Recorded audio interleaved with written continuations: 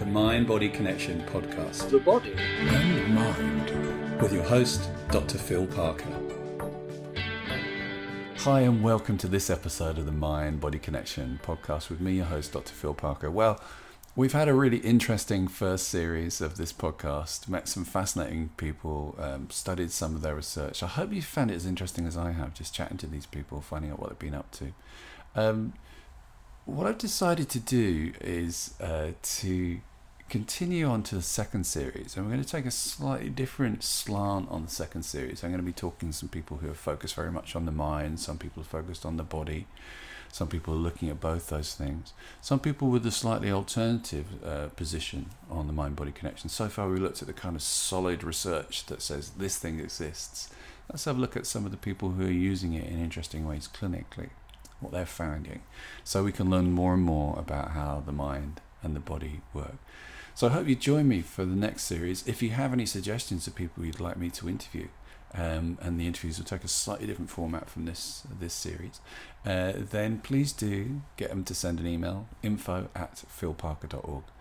And I'm going to finish this series with some highlights from the current series. So I hope you find it interesting to just review some of the amazing people that we've met. I asked award-winning psychoneurobiologist Professor Andrea Avers, what's the most important piece of information she'd like to share with you? She said, if you do not expect positive thing of your treatment, perhaps it's better not to start with it. Best-selling author Dr. David Hamilton had this to say about the mind-body connection. So chemical A plus chemical B, mix them together for a particular amount of time at a particular temperature. 100 times out of 100, A plus B will give you C, and it'll take exactly the same duration of time. But once you put human consciousness in the test tube, now the test tube's a human body, A plus B does not always equal C. And even if it does, it doesn't always take the same length of time. It might be quicker or it might take longer. Human consciousness, your beliefs, what you think and how you feel, what's going on in your psyche, these things change the context and they change the environment in the test tube.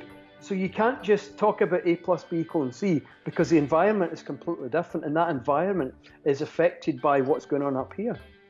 Neurologist Sarah Lidston on the mind-body connection. My feeling is that mind and brain are together and the same, and then by extension, the body has to be part of that too. One of the godfathers of placebo research, Professor Irvin Kirsch, explains the mind-body connection in this way. I don't like to think of the mind and the body as two separate things. Like most philosophers these days, I think there's one stuff in the universe, and you can look at it from the point of view of mind, you can look at it from the point of view of body. You don't get anything in the mind that isn't also represented, at least in the brain.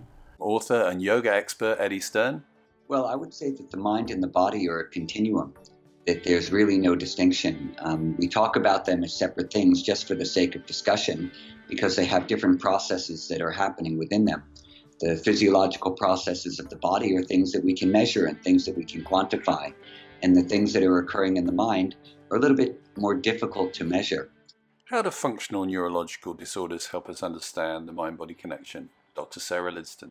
And so it basically describes a symptom that can be experienced by the patient. It's a real symptom. They feel the numbness, they feel the weakness, they have tingling, they have seizures, they have a gait disorder that is real, that is not volitionally produced, but that is arising out of an interrupted communication within the nervous system. But this lack of a definable structural lesion is problematic in the way that we define disease now. How do patients deal with placebos? I asked Professor Luana Coloca.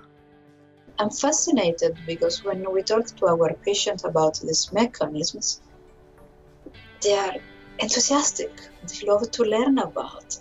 And some of them used to tell us, I wish I would have known before about this. A groundbreaking study by Professor Irvin Kirsch compared taking antidepressants to taking placebos in people with depression. He found this. The difference in the effect or the response to the drug and the placebo on their feelings of depression was minuscule. It was not enough to be clinically significant. What one small thing can you do that will make a difference? Dr. David Hamilton had this to say. Being willing to understand rather than to always judge. And I think that's a little shift that we can all make in varying degrees. And with a little bit of work, I think it's one of the best things a person can do for the mind and for the way that their mind then impacts their body. But can taking placebos really make any long-lasting effect on your physiology? Professor Irving Kirsch describes a 5-year follow-up on back pain patients. Found that people who were suffering from chronic low back pain got significant relief and reductions in disability as a function of taking these placebo pills, which they knew were placebos. 5-year follow-up, and they have maintained their gains on both pain reduction and disability, and they've decreased substantially their need for pain medication. Professor Luana Coloca has done some groundbreaking work on helping people to generate their own internal dopamine when before they couldn't, showing that there are actual changes in people's physiology as a result of taking placebos. But what else could be changed using the mind-body connection? Talk about a sort of internal pharmacy, because this is true not only for endogenous dopamine, but we can release endogenous opioids, we can release endogenous cannabinoids, and probably many other neuropeptides.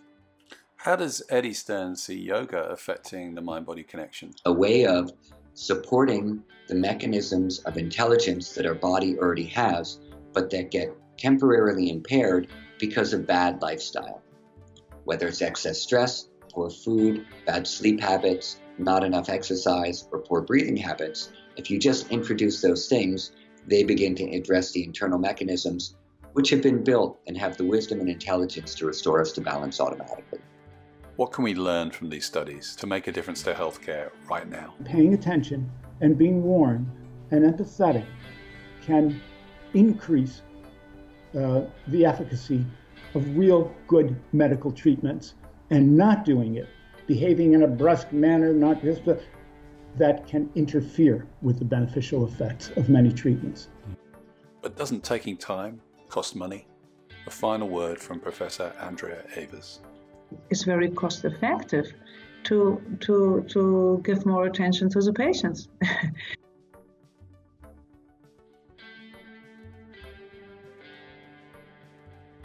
I think the thing that I've taken on the most from this is the wealth of research that's being done from really incredibly sharp and straight scientists looking at what many people in the past have considered the weird and wacky world of the mind-body connection.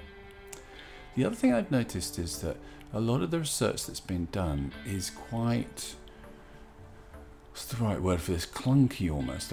They're still looking at the mind-body connection from let's give people an injection or let's give them a pill. So still working from any kind of medical model. So how do people respond to this? But I'm really interested, and particularly this is where my work is in the imagery side of it. How can thinking in a different way, instead of being kind of fooled by having a pill, just cutting out that middleman, because all the pill's doing is changing the way we think. How can thinking differently make a difference? I'm going to be exploring that a little bit more on the next series as well. So look forward to seeing you then. Hope you enjoy, as I say, the clips of the highlights of some of the incredible people. Thanks for everyone for listening and watching, and for everyone who's contributed, and see you on the next one. Bye. The Mind-Body Connection podcast. The body And mind.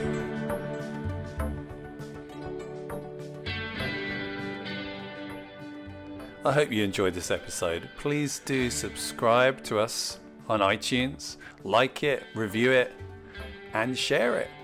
The more people know about this, the better. And don't forget to join our podcast mailing list by going to philparker.org/yes, and you'll get extra stuff, bonus material, and program notes. See you there.